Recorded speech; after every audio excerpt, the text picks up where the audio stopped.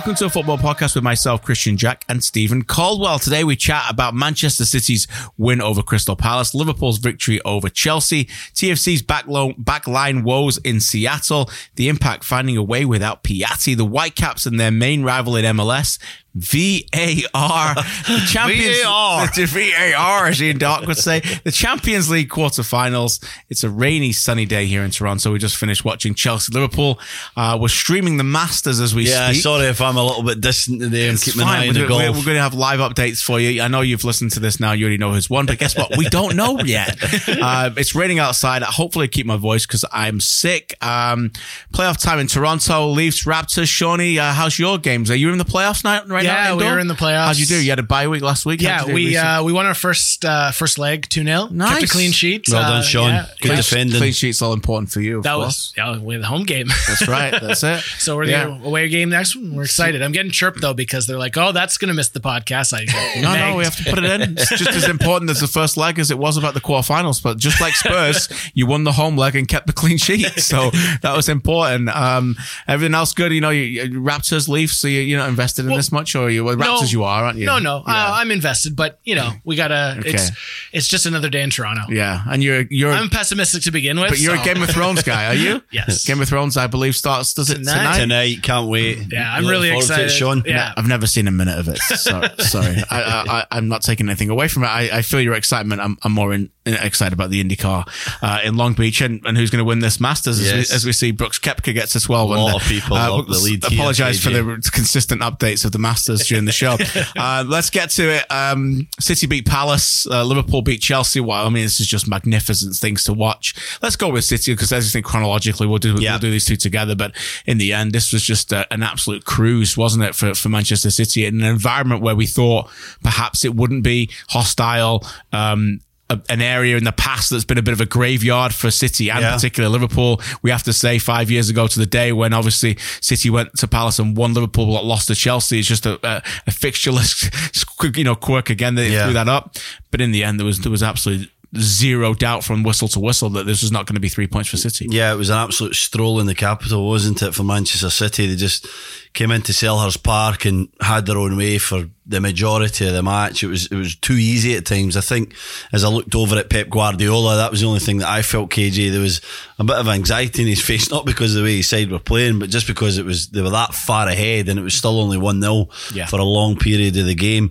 Dominant.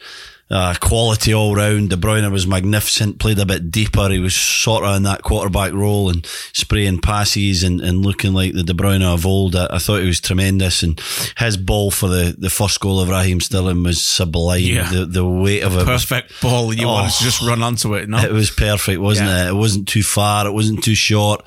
It just slowed down at the right time when Sterling was getting up and running and getting his speed up. And after a bad miss with his left foot maybe 5-10 minutes before, to put it away like that and to get his second with that left foot, and it just shows the evolution of the player. To me, Van Dijk's amazing, and maybe I know voting comes in before the end of the season. Not on ours. We've got top 50. You can keep your voting for a while. Exactly. Yeah, so when it comes to Player of the Year, to me, who wins is really important. But also when you're a creative player, we know Van Dijk's amazing, but it's so difficult to score goals and to keep your levels up. Sterling's just been outstanding. I think he just gets my award at the moment, for sure. He's just been so good. Left foot finish for the second, I thought was brilliant. Just guided it. Looked easier than what it was to guide it back into the side of the net. And up until Milivojevic's free kick, it was just so easy for them. I was very disappointed in Palace. What about you? I just thought they stood off. I was surprised that Benteke played. I feel like something maybe happened between Batshuayi and Hodgson. It didn't even bring him on at that crucial moment in the second half. I watched his pre-game on one of his interview with Sky Sports, and he said, I'm playing Benteke because he's one of our players and Batshuayi's on loan. And I found it really weird. I thought maybe something had happened behind the scenes. I'm just speculating here, but to not bring him on as well, I thought it was a strange decision. Then not to bombard the ball forward towards Benteke, play to his strengths. They just stood off City. They gave them the freedom of the park, and they got well beat for it. Yeah, Liverpool thought that they'd exercise the demons of the Benteke era, but unfortunately for them, it carried on for one more day because when they needed him, once again. absolutely, utterly useless. He got zero service, but he didn't play well at all. Come on, it runs off the ball. It's just non-existent. I was shocked by the entire Palace side. They were very, very. They stood off KJ. Poor. They gave them far too much respect. They've not been good at home all year, to be fair. No, that's true. That's one area, but no, I'm with you. They weren't great. But you're right. There's an element, though, is there not, of so many opponents playing City this year in the Premier League, and that just being the same kind of theme. Yeah. It's almost like they don't believe before they hit the ball. Yeah, and they're so good. They are so good. What a team. Yeah. I mean, the way they keep the ball, the way they rotate and they move, and nobody's ever overindulgent on the ball. It's 1-2 touch and it moves around and it gets into a wide area, and maybe the two guys that are allowed, or three, you could say David Silva as well, but the wide guys are then allowed to express themselves, and Sané was excellent. He was. He's been sort of out of favour, isn't he? He's not really been in the starting 11 for a while, and to get the nod today I thought was a big thing, and he proved his manager right, because he was at it. He was the Sané that we expect. We know mentally he can be a little bit off at times, but when he's like that, he's one of the best wingers in the world. And Sterling, we've said already, the consistency's been remarkable. Yeah, they keep finding different players to step up at that level. I thought De Bruyne, as you said, again, it looks back to his best. Yeah, healthy and fit. After his long layoff, had 2 significant layoffs this season. Yeah, so really, I don't think we've really seen anywhere near the best of him. No, you're not close. But now I think we are seeing the best of him. I watched it today and I tweeted a little bit similar to this. I remember doing the game on his very first game, when he came on in the first half at Selhurst Park back in 2015, and immediately the big thing he brought to City was that exit pass in transition. Immediately was that first pass, as soon as they win the ball and go, and his instinct, as soon as they win the ball and go. And I thought that that's what he brought to City. Today wasn't really about that. Today was just, it wasn't even about the transitional moments, although the third goal was pretty quick in terms of that. But other than that, it was a dominant performance. I thought maybe this weekend going in that one of these teams wouldn't win. I just thought if this was maybe the weekend that it wouldn't. That's not the case. Liverpool also won against Chelsea. I prepared a bunch of notes. My notebook's in the other room. I don't need it. I forget it now. But not necessarily just for this podcast, but maybe in the future. I did a lot of stuff this week, researching teams who've won the Premier League that have spent a lot of time behind in games. Okay. And if City win this league, I'm pretty sure and comfortable in saying they're going to set a record in terms of the least amount of games and least amount of minutes they've been behind in the Premier League. So we'll see. And right now, history tells me, looking at it, that the title winner is Liverpool in terms of what they've had to do and come through deficits. Yeah. Many times teams have to go through deficits, and I think they've got 16 points from losing positions this year. City don't have any. I think they've got one. Yeah. The Laporte goal against Wolves. So 2 teams doing things very, very differently. Today, Liverpool didn't go behind, but they weren't great for 45 minutes. It was an average performance in the first half. But they were very good in the second half. That being said, I don't think the first half performance was that bad, and I certainly don't think it was edgy, and I think it might help them, the fact that City won.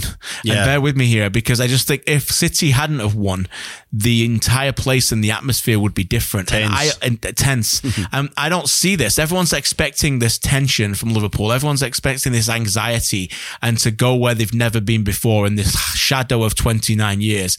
And we haven't seen that really. We see it from the fans, and I'm sure there's anxiety every time Liverpool fans watch the game, whether it be around the world on your couch or in the stadium at Anfield.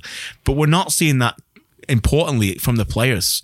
And it's almost like I feel like they're enjoying it. Okay, City have won again. All right, well, they're a point ahead of us. Let's go out and just match them. We know we're as good as them. We'll keep going and keep going. And look, the outcome they want is to win the league. But right now, what they're doing week in, week out, I don't see any tension.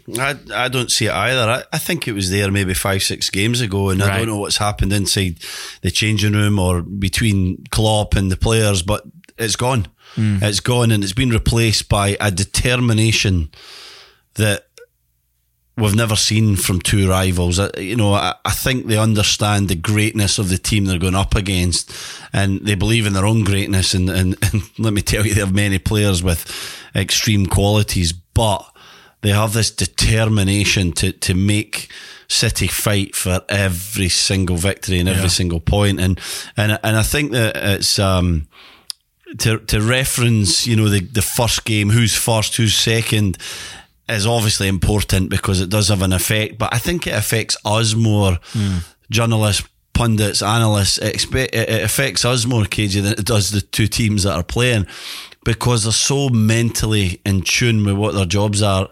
I almost think they don't really care. They just know they have to do their own jobs, and they're doing that to such a level. It was phenomenal to watch. I was very impressed with Liverpool today.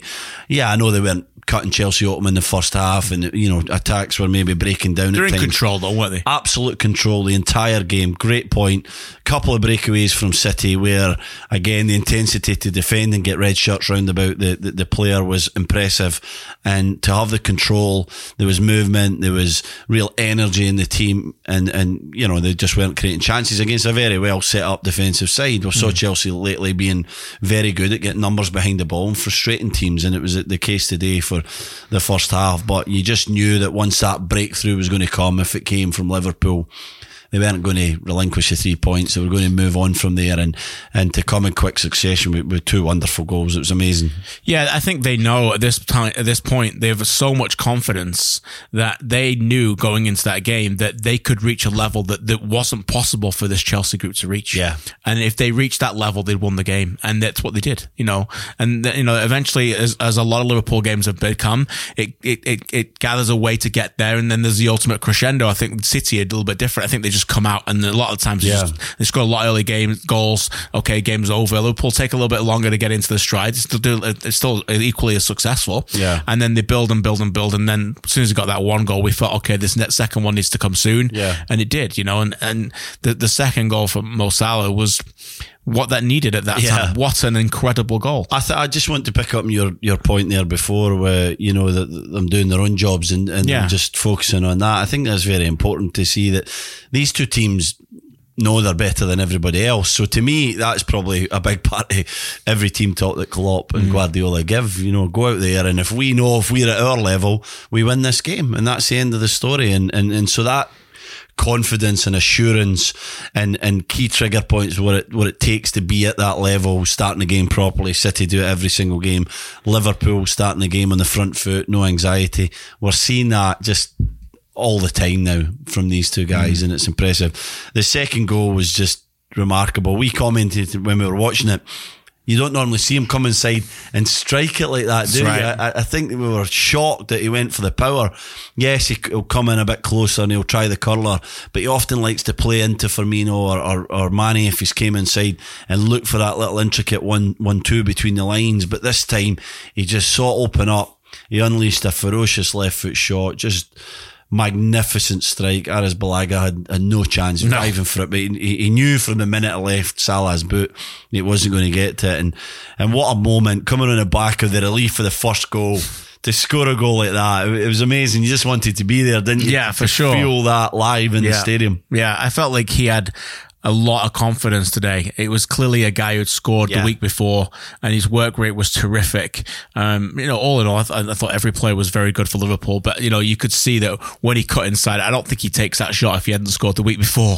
I feel like he was almost had a weight of lifted off his shoulders again, and he felt like, okay, now we've got the goal, let's go for it. Yeah. Equally the first goal was terrific. Henderson involved again, it has to be said. A word about him getting forward a lot more than he has.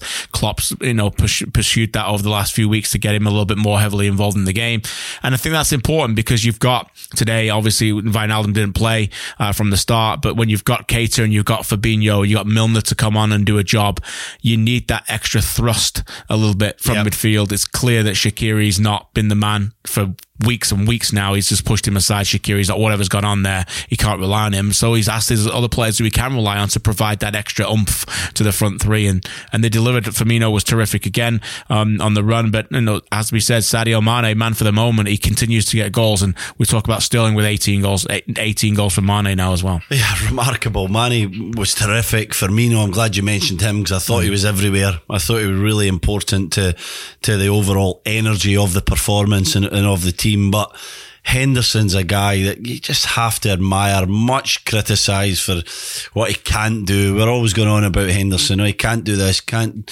play that kind of pass. He's not like this player or that player. And what we forget is the mental strength of the lad, his winning mentality, everything he brings from the other side of the game.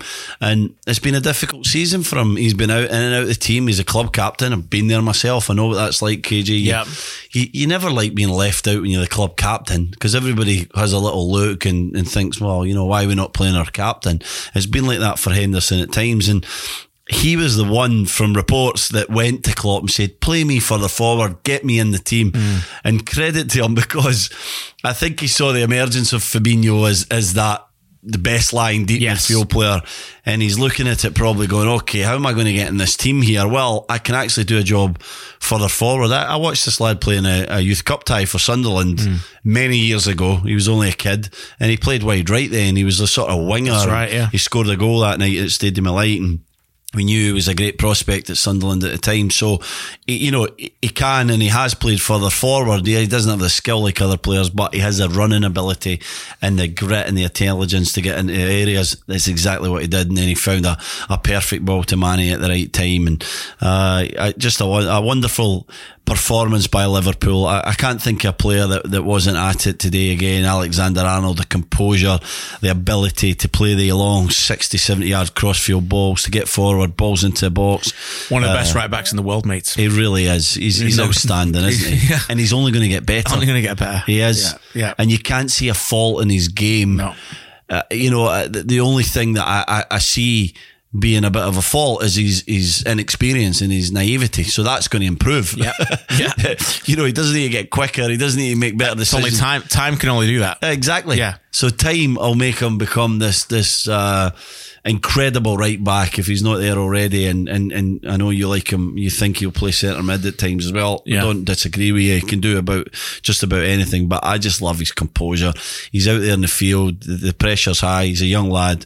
And he just got his chest out, isn't he? He just looks like he belongs here. He belongs on that level of world football. Yeah, producing your own talent and second to none when it comes to it. Think about City. They had a problem at right back when they spent £50 million on what they thought was the best English right back at the time. Well, I think Liverpool have got the best English right back now for me. I mean, Walker's still done well. Walker was excellent today. He was very good today. No, he's done great. He's got a lot of good things, and he's proven to me a lot more over the last 2 or 3 seasons than I thought he had.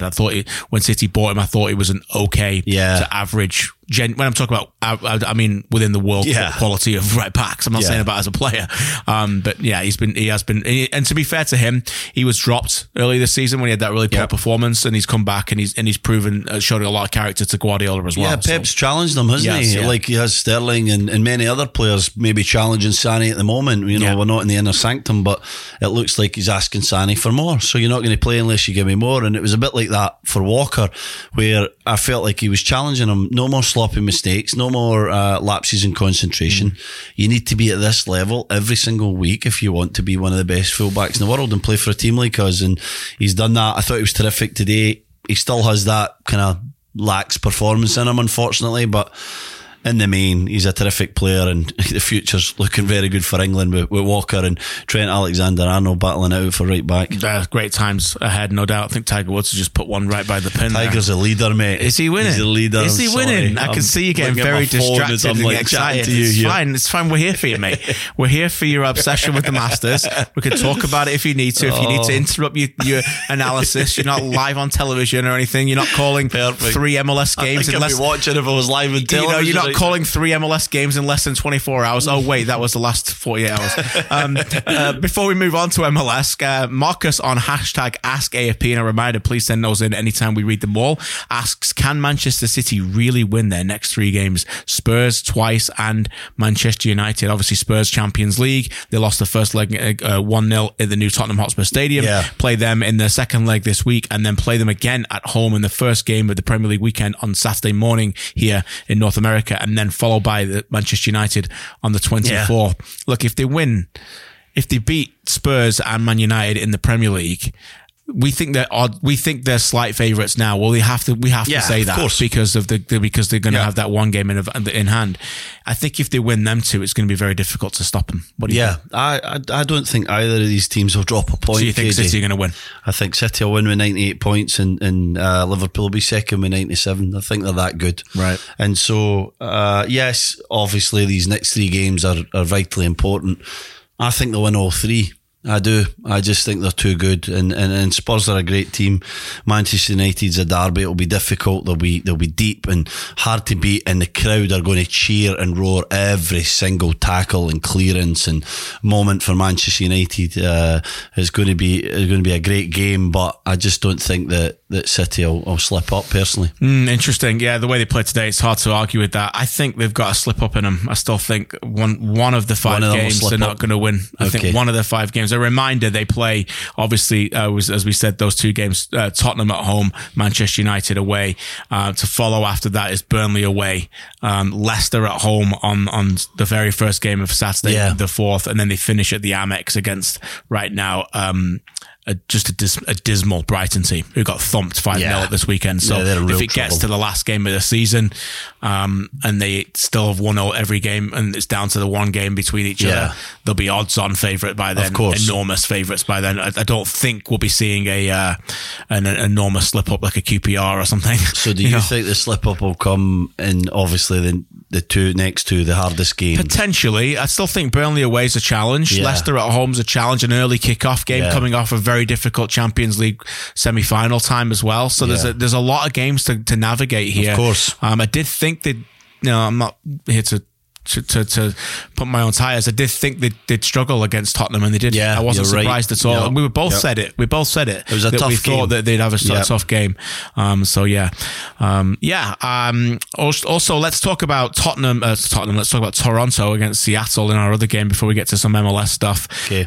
One of the games you did this weekend, I did the studio game as well. In the end, it proved to be the first loss of the season for TFC. Seattle Sounders 3, Toronto FC 2. 2 very good goals for TFC. Yeah. The theme here for me is that Toronto FC are going to have no problem scoring goals all season long, similar to last year, maybe even better than last year in terms of opening teams up. Despite, I still think, a very unbalanced attack. We can get into that if you want as well. But they are, and I know they played one of the best teams in Major League Soccer. They're going to struggle to keep these balls out of the net. Yeah, they are going to struggle. I think I said it in the broadcast. It's not just about the defenders. I think it's about the entire mentality to defend from the team, and I see too many guys run off the back of midfielders, and I was kind of critical of the midfield, especially for the 3rd goal, and I watched it back, KJ, and they let the guy go, and I was a bit harsh, but Mavinga, I don't know what he's doing. I don't know why he doesn't come over. Right. He stands in the middle.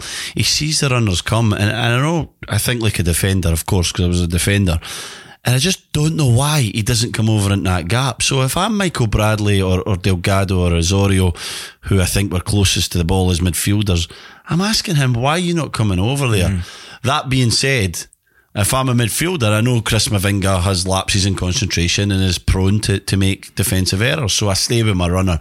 And it's that mentality to defend, and the need and the want to defend, especially in places like Seattle, that I think make TFC unstuck. That's the thing. You go into Seattle, you know that you're purring along as an attack. You've shown in the early stages you can hurt this team. Do your job, stay with runners, talk, communicate, make sure you're solid defensively, and chances will come.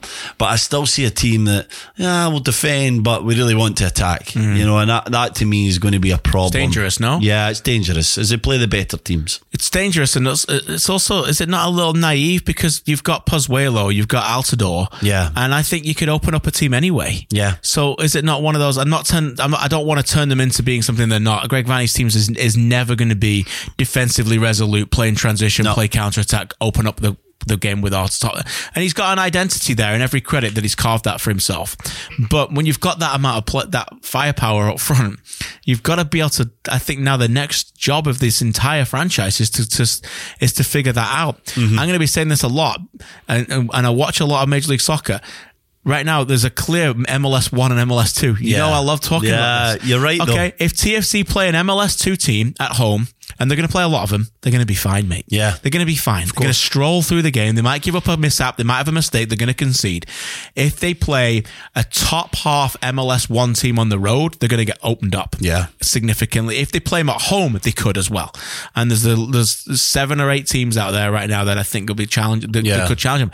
And if TFC want to become one of those teams, that's the next step for me. I also think that the recruitment has to be questioned. Now, Pozuelo's over the line. You got it done, and you've got all the plaudits. Congratulations. You've talked about it enough. Okay.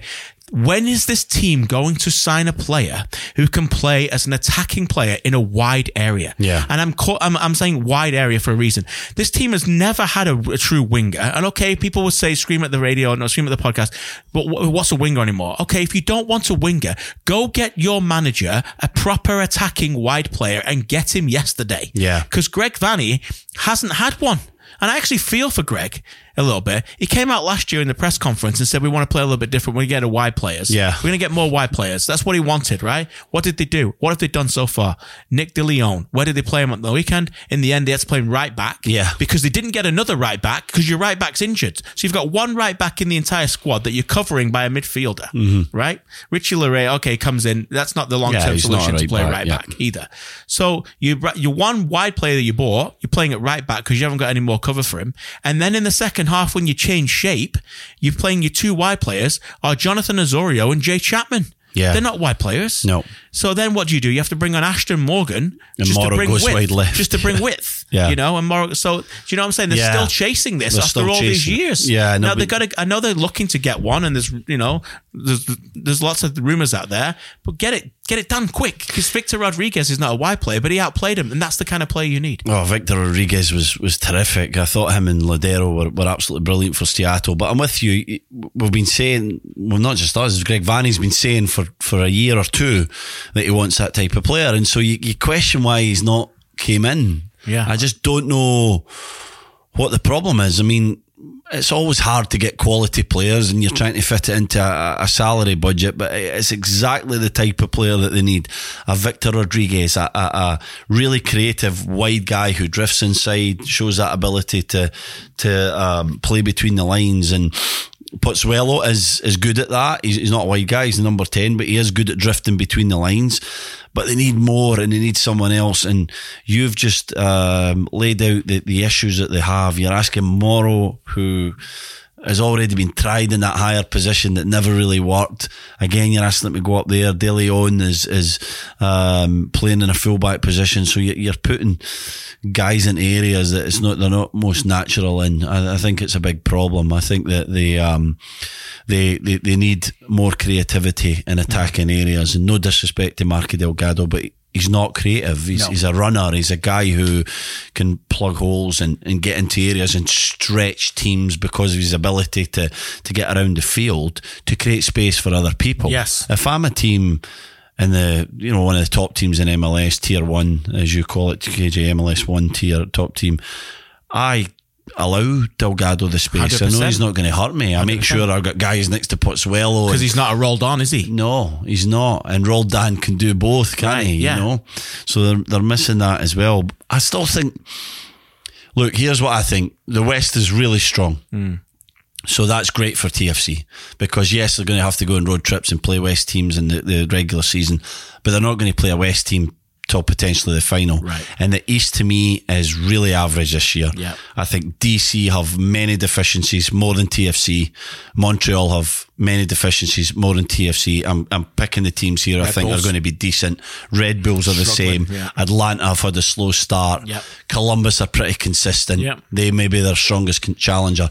But I think TFC can win the Eastern Conference. Right. Even with the problems that we've mentioned. And so then you go through a playoff campaign that you say you could get into an MLS Cup. And then in an MLS Cup, I think they're probably going to play a team that are better than them, but it's a one-off game. Of course. And we've saw what can happen in 16 and 17 with MLS Cups when you don't have to be the best team and lift a trophy at the end of the day. So I think that really works in their favour. But if they want to be in the discussion with LAFC, Seattle, I'm missing the other one in the West, Kansas City, these kind of guys, I think they need to improve. I think they need the wide players, and I think they need to change mentality and what it means to defend. Really believe that it's just as important to defend as it is to attack. If they do that, they're going to be one of the best teams. Yeah, great points. Two quick things before we get to Shawnee's headlines and a Tiger Woods update. TFC Seattle, two more things I want to talk about quickly. One is on the shape and one is on the goalkeeper. Let's do the shape briefly because we just talked about the personnel there. He went away from the 3-5-2 at half time, something he's done consistently, by the way. He's changing shape at half time in Greg Vanney. I said on the opening goal that I thought, the opening Seattle goal, that I thought that with Smith coming forward, De Leon didn't know where to go because Rodriguez is so high. So what he needed is he needed somebody else to come in there. In the end, it was almost like the back four was because the fullbacks were it became a back five. Yeah. He needed somebody else in midfield to play ahead with Smith because all Seattle did was just bomb on their fullbacks, Smith and Leerdam, who were two of their strengths anyway, and push De Leon and Morrow deeper and deeper. So it didn't work. Yeah. Did you think that? And do you think that this 3-5-2 is getting less and less going to be used by TFC? Yes, it'll be less and less used. I don't think Greg Vanney believes in it. I think there's many problems with it. He plays it because he wanted to get Simon in the team. It was the wrong choice of formation, in my opinion, against Seattle. Lodero and Rodriguez, who I've mentioned, were brilliant. Morris drifts into that area, becomes a second striker at times. Yeah. There's too much movement. I would have went 4-3-3. If you go 4-3-3, it's difficult to find the right position for Pozzuelo. You need to ask him to play wide. So again, I can understand why they didn't do that. But to me, if you're thinking defensively, and this seems to be the theme here, you play a formation that combats Seattle's attacking flair, especially away from home. Yeah. And that might seem negative to a lot of people, but that's how I think. Against one of the best teams, you need to think defensively first. Pick a formation for that. I wouldn't have picked 3-5-2, 3-6-1, whatever you want to call it, because Pozzuelo was deeper than Jose Altidore, and it didn't work. And then he changes it, but it was still like putting guys into areas, wasn't it? Yeah, because then you got Osorio and Chapman trying to bring some width, and it just didn't work. No, it didn't work at all. Chapman couldn't go on the ball. He's not a wide player. Felt for him a little bit. Osorio ends up, he was drifting inside too much. So the Morrow solution came where he had to play wider. Yeah, I think that. I think that the formation is a problem. I don't like the chopping and changing. Modern football, you drift between formations. I get it. But I think when you're going from wholesale changes, 3-5-2, 3-4-2-1 to 4-5-1, 4-4-2, I just think there's too much confusion there. And no disrespect to MLS standard players, but it's different if you ask a City to go from that kind of fluid formation. They guys can play everywhere, they know it. I think simple is better for a lot of MLS teams, and with TFC I think they should pin down their formation. 4-2-3-1 seems to be the one, and stick to it and work at that and become really good at that, so that when you're playing other teams they think, oh, how do we combat this formation of TFC? Yeah, like Columbus have an identity in that system. And it's consistent. We know every time they're going to play that system. And your players start to know and get comfortable in those positions. I actually feel sorry for Osorio a little bit, because I think he's played in 3 different positions already inside this season. Yeah. And I still don't think that they're necessarily finding the best out of him, and they need to make a decision. They need to make a decision because that winger's coming. Yeah. So where do you play him? And that's an interesting one. The other decision they need to make is in goal. Steve P asks on #AskAFP, is Alex Bono's confidence shot now that Vestberg got a game? Can't speak for knowing what Alex's confidence is. I'm sure it was a blow. I'm sure he didn't expect it. We saw this coming because he's played Clint Irwin there in Seattle 2 years ago. He likes to play his backup goalkeepers in West Coast games sometimes. We asked Greg Vanney this very question about whether it was a long term, and he didn't necessarily commit either way. He just said, we want to give Q, as he called him, Quinton Westberg, an opportunity to play. I can understand that. He felt like it was a West Coast game. So I guess the biggest question of all, if we're trying to think about this, is Friday night Minnesota, who's in goal? Good question. That's the big question, is it not? I don't think we can answer it if we were inside Greg Vanney's head at the moment. I think he's still maybe debating who that is. I think he might be debating. I think Westberg was pretty solid. I thought he should have did better for Roldan's goal, the third goal. Being really critical, he could have stayed up a bit taller, but great with the ball at his feet, pretty consistent, wasn't he, KJ? Good distribution, yeah. Looked good, couple of saves you would expect him to make, but held on to the ball, and looks like he's a guy with a lot of confidence. And I don't know about Alex's confidence being shot, but it's definitely low. It has to be lowered. Yeah. Does it not? Yeah. Well, it depends how he's messaged. Look, it's definitely lowered, because even when the manager pulls you for 30 minutes and tells you, okay, I'm making this change, even if he tells you 4 days before, you're still disappointed and you're thinking about it when you get home. And hopefully that's what happened. Now, if he hears on the Friday night in the hotel and it's, a bit of a case of I'm giving Westburg a game, then it is a big problem, and it's not good at all for Alex Bono. But you'd like to think that Greg Vanney's managed this better than that, because a goalkeeper's confidence is always paramount when you're chopping and changing between two. Yeah, and I just think the benefit of the doubt factor for him is lowered now, because if he's in Friday and he makes a mistake, everyone's going to go, well, okay, well, we've got this other guy now. Yeah. Before, he was oblivious to many people. Yeah. Now he's there and he's played. So it just, whether he's in Friday night or not, the pressure's on him. Definitely. No doubt about it. Yep. Tiger's on the green, I think. Tiger's on 17. He's on 17, yeah, okay. I think he's in the lead by 2, I think. Is he? Yes. Well, we'll try and get this through to you before then. Over to Tiger's on the green. Everybody listening to this knows the result. Yeah, they're going to enjoy that a little bit more. Over to Shawnee with headlines. Thanks, KJ. We're going to keep within MLS for the first little bit. Vancouver continues to struggle with VAR, as you said off the top, but came up with a point on the road in a very ugly soccer match. So I have a question for you guys. Do you guys want to talk about VAR again? Or do you want to break down this match in a windy Friday night Chicago? I can't possibly break down this match again. It was hard enough live, KJ. Yeah, you did well, mate. You did an incredible job. It was a terrible game of football. It's really, MLS 2, sorry, relegation battle MLS 2. Yeah. At that point, let's talk about the goal that we're talking about, the big controversial. Daniil Henry is a defender, goes to defend the ball, makes his body a little bit bigger, opens his arms up a little bit, ball hits arm, game continues. About 45 seconds later, the video assistant referee makes a call to the referee in question and says, I think you should review this. It's a handball. At that point, the pictures of the home broadcast go to a substitution on for a number of times. We don't see what happened for a while. I don't even believe that the referee went to the monitor. And at that point, he points to the spot. We don't know that for sure. But that was what we know. And then we see a couple of very inconclusive replays that we would hope were not the only things that the VAR saw. Yeah. We've done some homework here. We tried to put some calls together. We haven't figured out too much, but it appears that the VAR would have seen video evidence that was not shown on the broadcast. So we're basically going into this a little bit blind, aren't we? We really are. It's already, sorry to interrupt, it's already an incredibly subjective rule. Yeah. The incident itself is incredibly subjective. We do not have too much evidence to say it, although what we can say is what we saw, based on what we saw, the high threshold that Pro puts on its referees to whether it comes to overturning, I think we couldn't overturn it. It wasn't a clear and obvious error. Yeah. That's the best way to look at it. Yeah.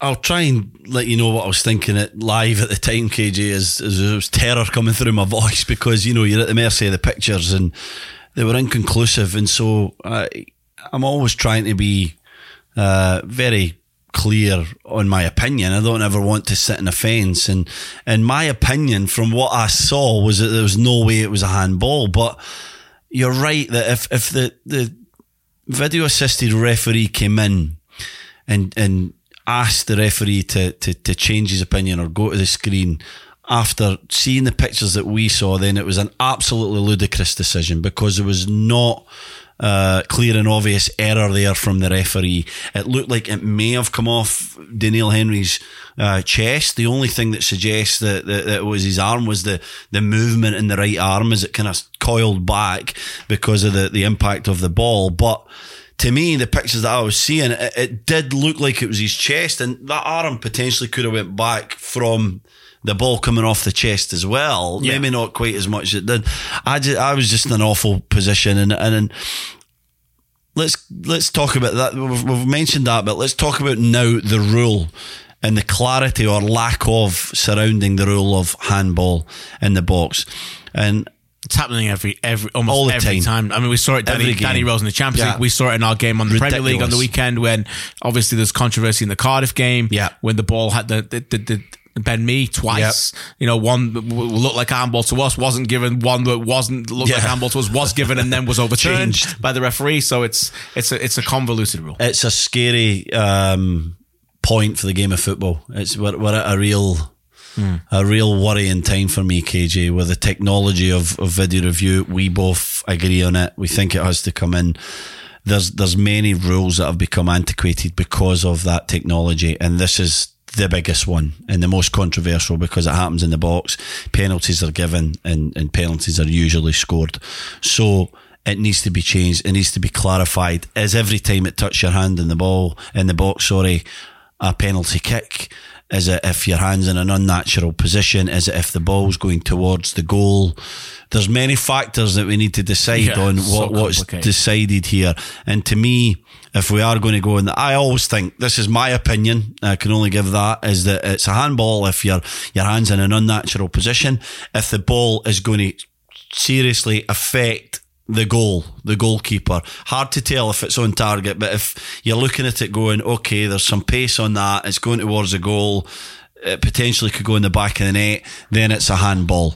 Anything else to me should not be given. Daniel Henry's hand in that instance was in an unnatural position, but to me, Katai's shot was never going to trouble Kripo in the goals. It potentially wasn't even going to go on target because he was sort of hooking it over his shoulder. Yeah. And so for that reason, and the distance between the ball and Henry's arm has to be recognised, was so close that to me, it should never have been a penalty kick. Right. But that's only my opinion, KJ. Mm-hmm. We don't know what the rule states, fact or fiction, the fact it doesn't state fact or fiction. It's open. That's the problem. It's open to interpretation so much that's what it leads to. And look, it's a complicated situation. You did your best, and that's all we can ask for. Montreal Impact had a busy week, got 4 points out of 6 against DC United and the Columbus Crew, all without their star Ignacio Piatti. Is this Montreal team going to be team to be reckoned with in the East?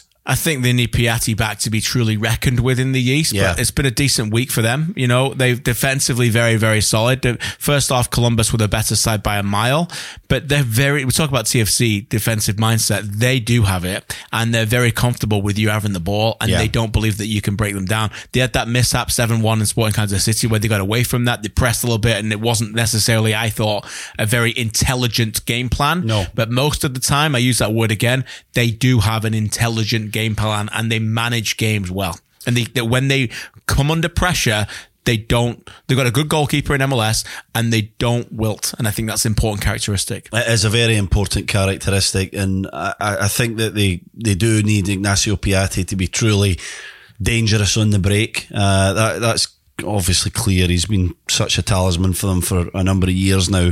But I think that in a short-term basis, they can still win games without him just because of that defensive solidity. And they're a team that have many attributes, many things to like about them. And maybe we're heading towards what was obviously the best two-legged series in MLS history of 2016 between TFC and Montreal Impact, because wouldn't that be a terrific game? You have the defensive shape of the Impact, the fragility defensively of TFC, but the ability to open teams up and attacks.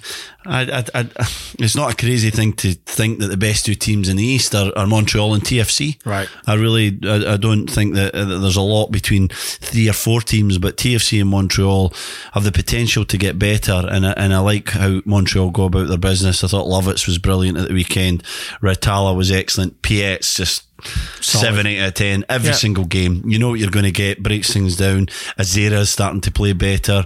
Ty Dare's a little bit hit and miss, but he has a bit of creativity. Many things to like. Only thing I question is their depth. We're seeing that with the absence of Piatti, but a good team. Speaking of death and the Impact, they're reportedly in talks to sign Champions League star Omar Browne. Thoughts on the potential move? Well, I think that helps him too, because he will be very good in talking about fitting in the profile of a team. That's perfect for them in a transition. When they do, he's rapid, he brings a good left foot. So a lot to like about the move, and I think it looks like he's already there. It looks like it's done. Yeah. And they need, that's the area they need strengthening in those wide areas. Yeah, they do need the quality in the wide areas. We were mentioning mentioning that when we did our Impact special at the start of the season. We felt that was one of the, maybe a midfielder, but one of the other positions was a wide guy to replace the Uruguayan lad that left. Yeah, Silva. Because he was playing a good game for them last season. Browne is going to be exciting. He's playing the opposite wing from Piatti and does a similar thing, cuts inside, left-footed. Not seen a great deal of him, but lot to like from the TFC games and the KC games. So let's see how he settles in, but I think it'll be a good signing. Mark-Anthony Kaye scored his second goal of the season for LAFC as his return continues to be a success. What is Mark-Anthony Kaye's ceiling? Could he be an MLS All-Star? Yeah, I don't see why not. I think he's one of the best midfielders right now, playing on the best team in Major League Soccer. So him and Atuesta have a wonderful partnership. They do a lot of things terrifically well. They work really well together. The work rate's exceptional between the two of them, but they've also got technical quality as well. Atuesta's a real special player. Yeah. But Mark-Anthony Kaye, he's got his goals from set pieces already this season.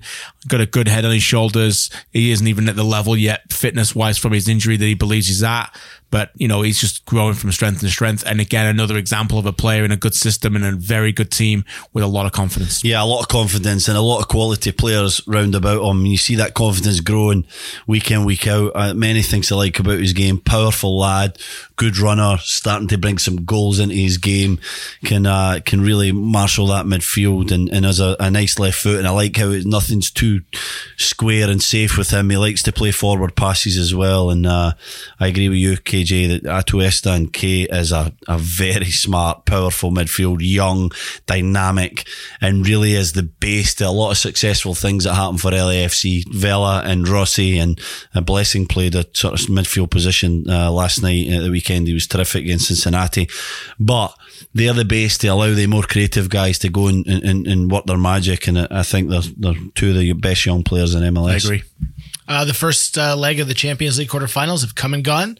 Thoughts on the first leg, and then how do you feel going into the second leg? Liverpool 2, Porto 0 was as comfortable as I thought it would be, although I thought Porto would give them a bit more of a game. Spurs 1, City 0. Let you go through these briefly yourself.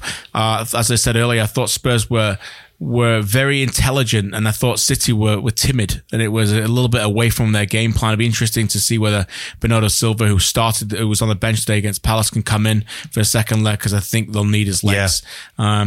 Ajax 1, Juventus 1, I believe was the final score. I felt in that game that you like Ajax a little bit better than me. Yeah. I just thought in the end, I think the nous of Juve is going to get them through. And United, no, Barca 1 was just not an accurate reflection on the performance. Let's be honest. Barca weren't great, but United were. By the way, United looked terrible the last few games. They were terrible again against West Ham. But Barcelona, I think, they're on their way to their first semi-final in 4 years. Yeah, start with that one. Barcelona were in second gear. They cruised it. Disappointing from Manchester United. I thought they'd have had more of a go. I thought they just accepted a 1-0 defeat at home at Old Trafford, and maybe that tells you the gulf in class between the two teams. And I expect Barcelona to score 2 or 3 at the Nou Camp, because it wasn't the best performance from Barcelona. I think they were shocked that Manchester United were so timid, so I thought we'll reserve some energy here. Ajax Juventus, very interesting. I'm loath to go against Juventus, who would, after that amazing performance against Atletico Madrid in the last round, but I think this is a really sticky one. I think they're playing maybe the worst team that they could play here at home in the second leg, even though they have the away goal and they have the draw from Amsterdam, because Ajax don't care. They're so fresh and exciting and stick to their game plan, what they do. Could it be 4-0 to Juventus in Turin? Absolutely. Could Ajax score 3 goals? I think so, KJ. I just think they're so exciting. So I don't know what to suggest with that one, but you would expect the experience just to get Juventus through. Spurs City was a weird game, very tactical, very cagey. Two sides showing each other a lot of respect from the way that they're set up and obviously the quality of players that they have. I think Spurs just about did enough, and that was more the lack of ambition from City and the tentativeness from them. But I think City will just go through, and Liverpool Porto was like you said, KJ, very comfortable. And the only thing I think interesting about this game during the midweek is that how many changes will Klopp make? How bold will he be in terms of resting players? Because, you know, they're still playing in a quarter-final of Champions League against a side in Portugal there a lot of years and have experience. So I think he'll make some changes, but I think he might start pretty strong. Hope they get that away goal, then look to bring players off as the second half starts. Moving on to CONCACAF, the 2019 Gold Cup draw happened this past week, and Canada has drawn Mexico, Cuba, and Martinique. They should get out of this group, correct? And if so, how far can this team go in the tournament? Yeah, I like the group because I think it gives us one true heavyweight, which is nice to have. And it's different from the United States, which is coming in the Nations League anyway. So it just, what a test to play against the Mexicans, who are the best team by a mile in the CONCACAF region. Yep. So I don't expect them to get anything from that game. Nobody would. You know, that's fine. So go in like that, and that's fine. And then the other two games you should win. I think they should beat them. You know, you never know you never go into an international tournament thinking you should win, but you know what I'm saying? They'll be expected to win those games. So I like to see the fact that they'll have expectations on their hands to see what they're going to do with that. Right. And after that, look, quarterfinals, you're right, Shawnee, that's going to be the bare minimum, I think, in terms of a requirement. And then we'll see what they can do against what will likely be Costa Rica in the semis, in the quarterfinals. Yeah, I think it's a perfect draw, KJ. I think that John will be happy with the fact that they're playing Mexico and getting a test, and it's sort of like a free game, isn't it, when it comes in the group stage. So, you know, he'll have them set up and try and be difficult to beat and have a game plan, of course, for what is the best team in the CONCACAF region. The other games are never easy. I think they're testy enough that will be interesting, Sean, so that'll be good. Yes, we expect them to come through. We expect them to be second, and then that's the key game. Probably Costa Rica in the quarterfinals. They need to win a big game. Mentioned this in the past, but they need to win a big game that actually matters to see a real progression with this team. Yeah, it'd be tough. I mean, the other thing is they've got maybe Mexico in the semis again, which is a real difficult quirk of the draw. Yeah, it's very bizarre. Like, why would they get them again? Is that right? Yeah, it's just, anyway. Probably some good reasons behind that I don't want to talk about here. We're still asking you to send in your Premier League best 11. Thanks so much for everyone to sending them in. We are one of us starting to put together our top 50. Stevie will get to his at some point. No, Sterling, Van Dijk. Okay. If you haven't sent in yours yet, send them via Twitter using hashtag AskAFP, and we will have a chance, and you'll get a chance to win some KJ and Caldwell merch. Sean, what is the best one that you've seen from this week? So there's a couple I got this week. Matthew just sort of mailed it in, but I appreciate it. He wants to clone Virgil van Dijk and just go with an 11-0 formation, focusing on defense. Oh, really? Yeah. Big Virgin net and up front? Yeah, and up front. Okay. And then Koss put in a reasonable one, playing in 4-4-2 with Allison in net, Robertson, Laporte, Van Dijk, and Trent Alexander-Arnold, with Hazard, Doucouré, Silva and Sterling, and then Aguero and Salah up front. It's not a bad team. It's not reasonable. Sorry, you can't have Eden Hazard, David Silva, Raheem Sterling, Sergio Aguero, Mo Salah in the team. Not a lot of defending. I'm sorry. It doesn't fit with my requirements. It looks like a bit like of an MLS best 11. Am I right? Poor Doucouré's got to do a lot of running, hasn't he? Poor Doucouré. He's not exactly a deep. He's not even a defensive. Every credit cost. It's a nice team. It started off great. Back four and goalkeeper. Probably a Liverpool fan. It looks really nice. But yeah, after that, sorry, not having that. It's too many attackers. You got to put somebody in there with a bit of legs. Tiger Woods is coming down the 18th. He's going to win this, isn't he? Yeah, he's actually just laid up, and so I guess he can get a I think bogey. Koepka missed. Did he?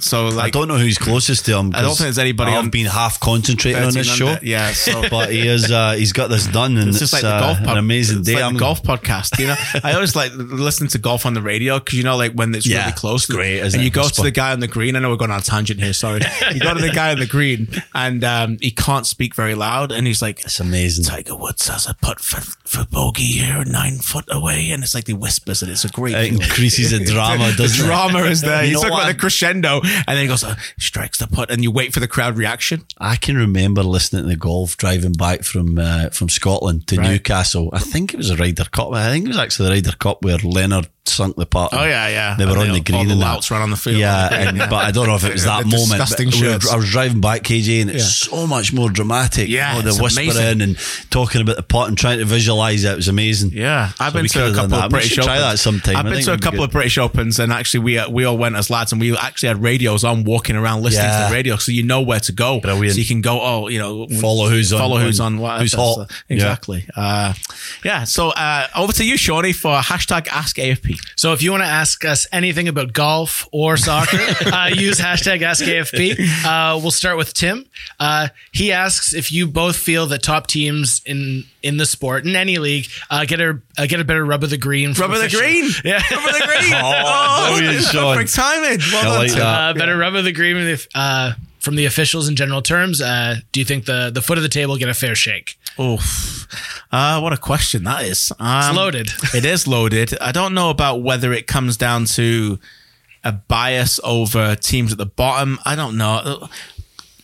Do we feel that top teams in sport get a rub of the... I would say that some officiating in some other sports is absolutely atrocious compared to our sport. Yeah. And our sport gets a lot of people battering referees, but some of the officiating in these NBA games or the NHL playoff It's games, awful, it's isn't just off I was watching a baseball game the other night where the home plate umpire just deliberately changed his home plate, his strike zone, because he had an argument with the manager, and he struck out a guy and looking at the pitch, and it changed the game, and he wasn't even close. So that's what I would say. I think the officials in our sport that we're covering here on this podcast, not golf, is this a football podcast? Very good. I think it is. I don't know. I forgot what we're doing now. But Tiger's getting close to winning the Masters. I mean, who saw that coming?